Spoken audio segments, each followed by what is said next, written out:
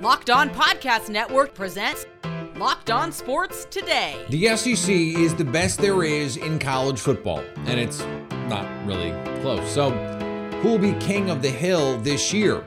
Also, what has led to the dominance the Braves have put together? And Josh Jacobs is not a running back you give a long-term deal to. I'm Peter Bukowski, starting your day with the can't-miss stories and biggest debates in sports. You're Locked On Sports Today. Searching all major sports. Found. Let's start with the biggest story. For a very long time, Nick Saban has been the Wicked Witch of the West in the SEC. He has been the big bad of college football in a lot of ways. But Kirby Smart at Georgia has changed all of that. And SEC Media Days tells the story a little bit of maybe a changing of the guard, or at least a power dynamic shift in the SEC. Our pal Chris Gordy from Locked On SEC was there. He got to talk to a lot of these coaches. And so he joins me now to talk about all of this. And Chris, I want to ask you about this dynamic because Georgia seems to be now, they recruit at the same level as Alabama. They are now winning at a level that Alabama used to win at, but currently is not winning at. How much could you feel this dynamic shift at Media Days? Oh yeah, I mean it started shifting last year. When you go back to that title game 2 years ago, when Georgia's having this amazing season, and Alabama beats Georgia in the SEC championship game, and then they meet again in the national championship, and Georgia wins the rematch. That was kind of like, okay, Kirby finally broke through. Not only did he win a national championship, he slayed the giant, Obi-Wan Kenobi. He beat Nick Saban, the man who taught him. And then last year... Does that make Nick Saban Darth Vader in this scenario? Oh, definitely. And then last year to see that, Georgia again was the powerful, went undefeated in a ridiculous fashion, and Alabama stumbles with 2 losses with the Heisman Trophy winner Bryce Young and Will Anderson Jr., 2 top 5 picks in the draft, and they lose those guys, and all they could do, all they could do was 10-2. You could feel it this week at SEC Media Days because all the talk is what's wrong with Alabama. They don't even know who their quarterback is for the first time in about 7 or 8 years. This close to the season, we don't know who Alabama's starting quarterback is. And talking to a lot of media members, it sounds like they are not going to be the pick by the media, at least, to win the West. The preseason ballot came out this week. We'll have the results here really soon. And it's sounding like overwhelmingly the media are going to pick LSU to win the West, Georgia to win the East, Georgia to win the SEC. And that's saying something that Alabama's not even, going to be in the conversation, I guess, for a lot of people to be the favorite in the SEC West this year. Yeah, and it's interesting because if you're a college football fan, there was a stretch where it felt like Alabama was inevitable. That it was just like, okay, what do we? Everyone's playing for second place to Alabama, but now the SEC seems to be understanding Georgia is still awesome and really, really good. That there are these other teams. Brian Kelly at LSU. You have Florida. That program is working its way back. Texas A&M. All these programs seem to be competitive year in and year out, and so. How much of this is just the SEC rebalancing a little bit? Yeah, there's a little bit of that. I mean, Tennessee broke through and had their 10 Tennessee, exactly, yeah. Year. There's that guy, Jimbo Fisher, who won a championship a couple years back. I've heard of him. State. He's at Texas A&M. They had a down year, but a lot of people are expecting them to bounce back. You can never count out that guy, Lane Kiffin at Ole Miss and Oxford. He's always good for a 8-9, win season. So, yeah, there's a lot of dangerous teams out there. Kentucky, they go and get Devin Leary from NC State, and they improve their offensive line. I think Kentucky's going to sneak up on some people, and don't give Hugh Freeze, too much ammunition. Let him get a couple recruiting classes under his belt, and Auburn's going to be back in this picture. So, yeah, it's there are some dangerous teams this year, but look, it's just fascinating to watch Alabama and hearing some media members this week saying they think Alabama could realistically lose 3 games this year. Again, for any other team, that's a good year. But for Alabama standards and what Nick Saban's created, that's a huge disappointment. And so, yeah, Kirby Smart is not just the king of the SEC right now. He's the king of all of college football. And it looks like Georgia's not slowing down anytime soon. Yeah, Liam Cohen back at Kentucky running that offense. And then you have Lane Kiffin apparently a reporter in the crowd saying that he looks like Lane Kiffin. They both get mistaken for Daniel Tosh. Are we just spinning our wheels here? Is this just Georgia? Are we trying to make this more complicated than it needs to be? I'd say yes, but keep in mind, Georgia was a missed field goal as the clock struck midnight on New Year's Eve from losing to Ohio State. Yep. They were down double digits to Missouri. It feels like this is going to be Georgia, but again, in the SEC, there's always pitfalls and there's always a dangerous spot. But if I had to bet right now, I would pick Georgia to go undefeated. Stay up to date all year on the SEC by subscribing to Locked On Sports Today and Locked On SEC on your favorite podcast app and on YouTube. Thanks for making Locked On Sports Today your first listen. Coming up, just how dominant can these Atlanta Braves be? Before we answer that, the Cincinnati Bengals are honoring 2 all-time great franchise players. Take your first swing at betting Major League Baseball on FanDuel and get 10 times your first bet amount back in bonus bets, up to $200. That's right, just bet $20 and you'll land $200 in bonus bets, win or lose. That's $200 you can spend betting everything from the money line to the point total to who you think is going to hit the first home run. There are 2 teams with better than 10-1 odds to win the National League, according to FanDuel. The Braves have the shortest odds, plus 150, and the Dodgers are right behind them at 2-1. The defending NL champion Phillies are the next closest team. Their odds are 10-1 to win the National League. Of course, you can also combine multiple prop bets in a single game for a better payout with FanDuel's Same Game Parlay, all on an app that's safe, secure, and super easy to use. Plus, when you win, you get paid instantly. There's no better place to bet on Major League Baseball than FanDuel, America's #1 sportsbook. So sign up today and visit FanDuel.com/lockedon to get up to $200 back in bonus bets. That's FanDuel.com/lockedon. FanDuel, official partner of Major League Baseball. Now, here's what you need to be locked on today. The Cincinnati Bengals announced 2 new members to the franchise's Ring of Honor on Thursday. Former quarterback Boomer Esiason and former wide receiver Chad Johnson will expand the Ring of Honor to 8.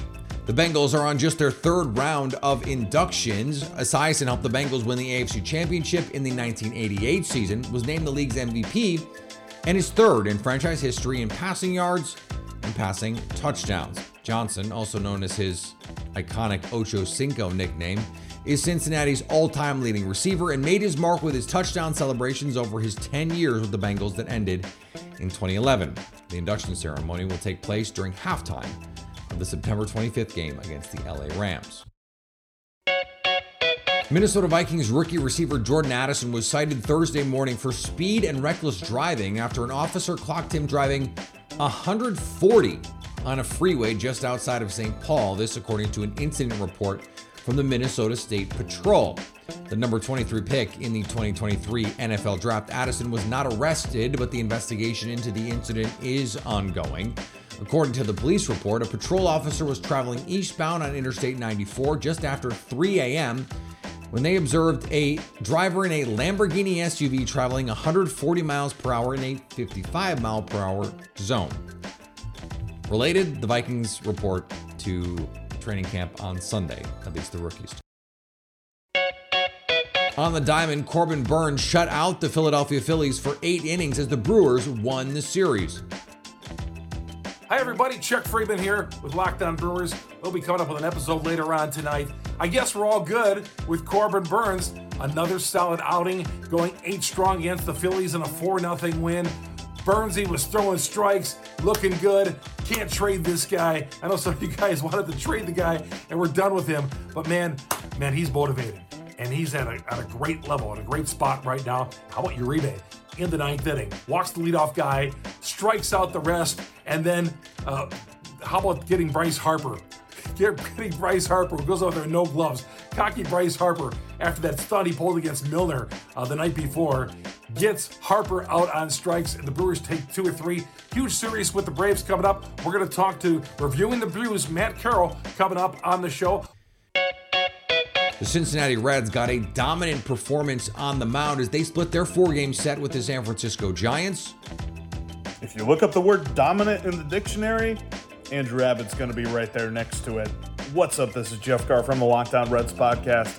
8 innings, no runs, 3 base runners total, Beautiful day at the ballpark for Abbott as he just dominated, shut down. The Giants couldn't do anything against him for those 8 innings. And then the Reds scored 5 runs on top of that. Bottom of the lineup was all over the place. Absolutely loved to see them hit the ball the way they did. Will Benson, Luke Mailey with 3 hits on the day. Can you say #2 catchers? Because I can't. But yeah, it's all about Abbott because that was an absolutely beautiful performance. Really wish Derek Law would have preserved the shutout, but Wilmer Flores is just going to do what Wilmer Flores has done this entire series. Very happy to see him leave the ballpark. Can't wait to see what the Reds have in store for the Arizona Diamondbacks this weekend. Here is another story you need to know. In 2021, the Atlanta Braves were a surprise World Series team. In 2022, they won 100 games and then got upset in the divisional series. Now they're back in, I guess we could call it, more familiar territory. They're currently the favorite, according to our friends at FanDuel, to win it all. And they just got a come-from-behind win against the D-backs, a 7-5 win on Thursday. Jake Mastriani from Locked On Braves joins me now. And Jake, how has this team been able to put together a team that seems to have this kind of staying power, despite understanding last year they did not finish what they started? Yeah, and that's always the tough thing in baseball. You know, it feels like it's not maybe always the best team. It's the team that's playing the best at the right time and that's healthy. And, you know, make no excuses. The Braves just weren't playing their best ball towards the end of last year and weren't as healthy. And they're really not at this point either. They still have been without Max Fried, who can't finish second in the Cy Young vote last year. They're still waiting on him to return. But this lineup is so deep right now, and that's really how they've gotten it done, especially over this hot stretch the last 2 months or so.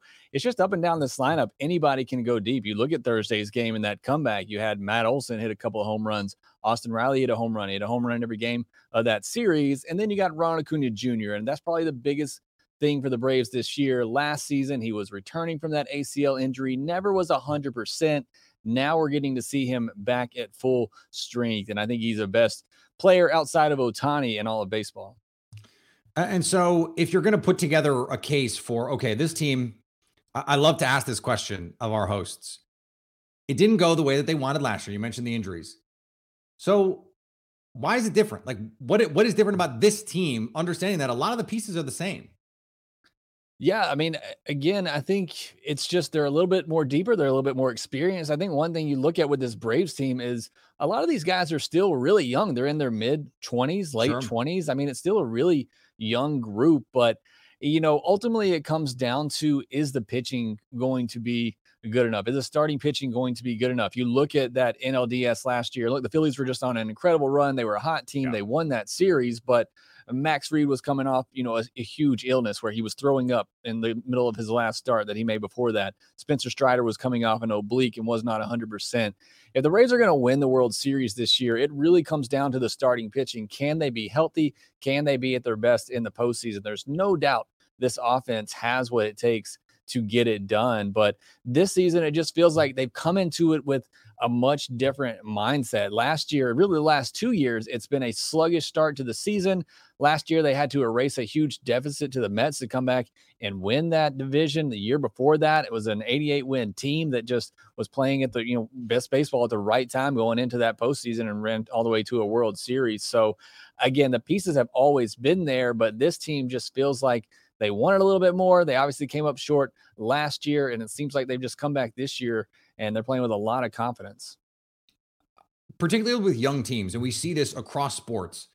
There's a difference between being, as you said, the 88-win team versus the 101-win team, right? The expectations are different. The target on your back is different. And baseball, maybe more than any other team sport, feels like there's a lot, like vibes really matter. Mm-hmm. So when you look at this team, do you think that there is part of this that is like, okay, they understood last year what it was to be the hunted. Now they feel a little bit more comfortable in that position, and that's allowed them to take this next step? I think so. I think, and you're right. I think in baseball, more than any other sport, it's about the camaraderie, and it's a lot about the clubhouse connection. And I know a lot of people don't want to talk about that because you can't quantify it, but when you're with somebody for that long, you're playing that many games, it's not a 16, 18, I don't even know how many games they play in the NFL anymore, but it's a longer schedule. You're with these guys all the time. And I'm sure every winning clubhouse says this, but these guys seem like they really do love each other, and it's more of a family type atmosphere, and you're playing for each other. Look, there's guys sitting on the bench right now for the Braves that could probably start on other teams, but you don't see any of them hanging their head when they get their opportunity. They come in, they make an impact, and that's just truly what this Braves team has built. Stay up to date all year on the Atlanta Braves by subscribing to Locked On Sports today and Locked On Braves on your favorite podcast app and on YouTube. Coming up, Josh Jacobs is not worth a long-term deal. The landscape in the NFL has been moving toward not paying running backs for years. Two more seemingly talented backs were added to the list of snubs when it comes to contracts in Saquon Barkley and Josh Jacobs. Tyler Rowland and Alex Clancy from Locked On NFL do not believe Jacobs deserves to be on the list of contract snubs. To me, we can have this conversation about running backs, but Josh Jacobs is not one of the running backs you pay if you pay running backs. You know what I mean? Like, to me, Josh Jacobs shouldn't even be in this discussion when we talk about running backs not getting their just due and not getting what they're worth. Josh Jacobs had played 13 games his rookie season, had a good year, 1,150 yards and 7 touchdowns. That's pretty good. That's a pretty good season. But after that, 15 games, only 1,000 yards. Did have 12 touchdowns, though, in 2020. Made the Pro Bowl, a decent season. But 2021, 15 games, only 872 yards. The Raiders are not in a position with their roster to pay a running back who's been up and down. Like, this is an elite running back production throughout his career. Yes, last year on 340 carries, I mean, that's 70 more than his second year in the league, which was his highest carry total to that point. So 1,653 yards, 12 touchdowns last year, played all 17 games. But I'm sorry, Josh Jacobs has just not shown the versatility in his career. He hasn't shown the explosion in his career. He's a grinder who grinds it out with a bunch of carries. And I'm sorry, that kind of guy is going to wear down quicker. Like, Josh Jacobs is not the talent level of a Derrick Henry, a Christian McCaffrey, even a Saquon Barkley. The thing is, in a vacuum, there is no list of contract snubs. It just doesn't pay to pay running backs on second contracts, especially not at the top of the market. In fact, a pair of running backs that were paid at the top of the market in this past cycle, this offseason, took pay cuts, Joe Mixon and Aaron Jones. Dalvin Cook, who was also paid at the top of the market, was cut, not took a pay cut, was just flat out cut. This situation right now for running backs is just what it is. Teams are not going to pay for top of market players. And the irony here is there is still a middle class of running back contracts. Guys like Jamal Williams, David Montgomery, they're still getting paid on the open market because there's value there. What is happening is these players who believe they should be getting 10, 12, 15, 18, 20 million dollars are not getting paid. Now, whether or not that's fair is somewhat of a separate issue. But someone like Josh Jacobs, who's a very good running back, you can find another running back who provides you 75, 80% of what Josh Jacobs does. And you don't have to pay them 10, 12, 15 million dollars. You can pay them $600,000. You can pay them $1.2 million. You can pay them $3 million, $4 million, $5 million. You can pay them a third of the price for 75, 80% of the productivity. So if you're wondering why running backs are getting squeezed out of the top end of the market, it's because the value, their open market value relative to the alternatives that these teams have just isn't there. And finally, one of the jesters of college football says the sport is a disaster right now. Ole Miss head coach Lane Kiffin does not like where the transfer portal and NIL have taken college football. That there's going to be some major issues, and we're creating free agency with the portal. And with NIL, you've got a lot of pay for play going on, and that is what it is. So those two things combining, there just is not a system in place. And I don't think that there's any other sports at any level that are like this.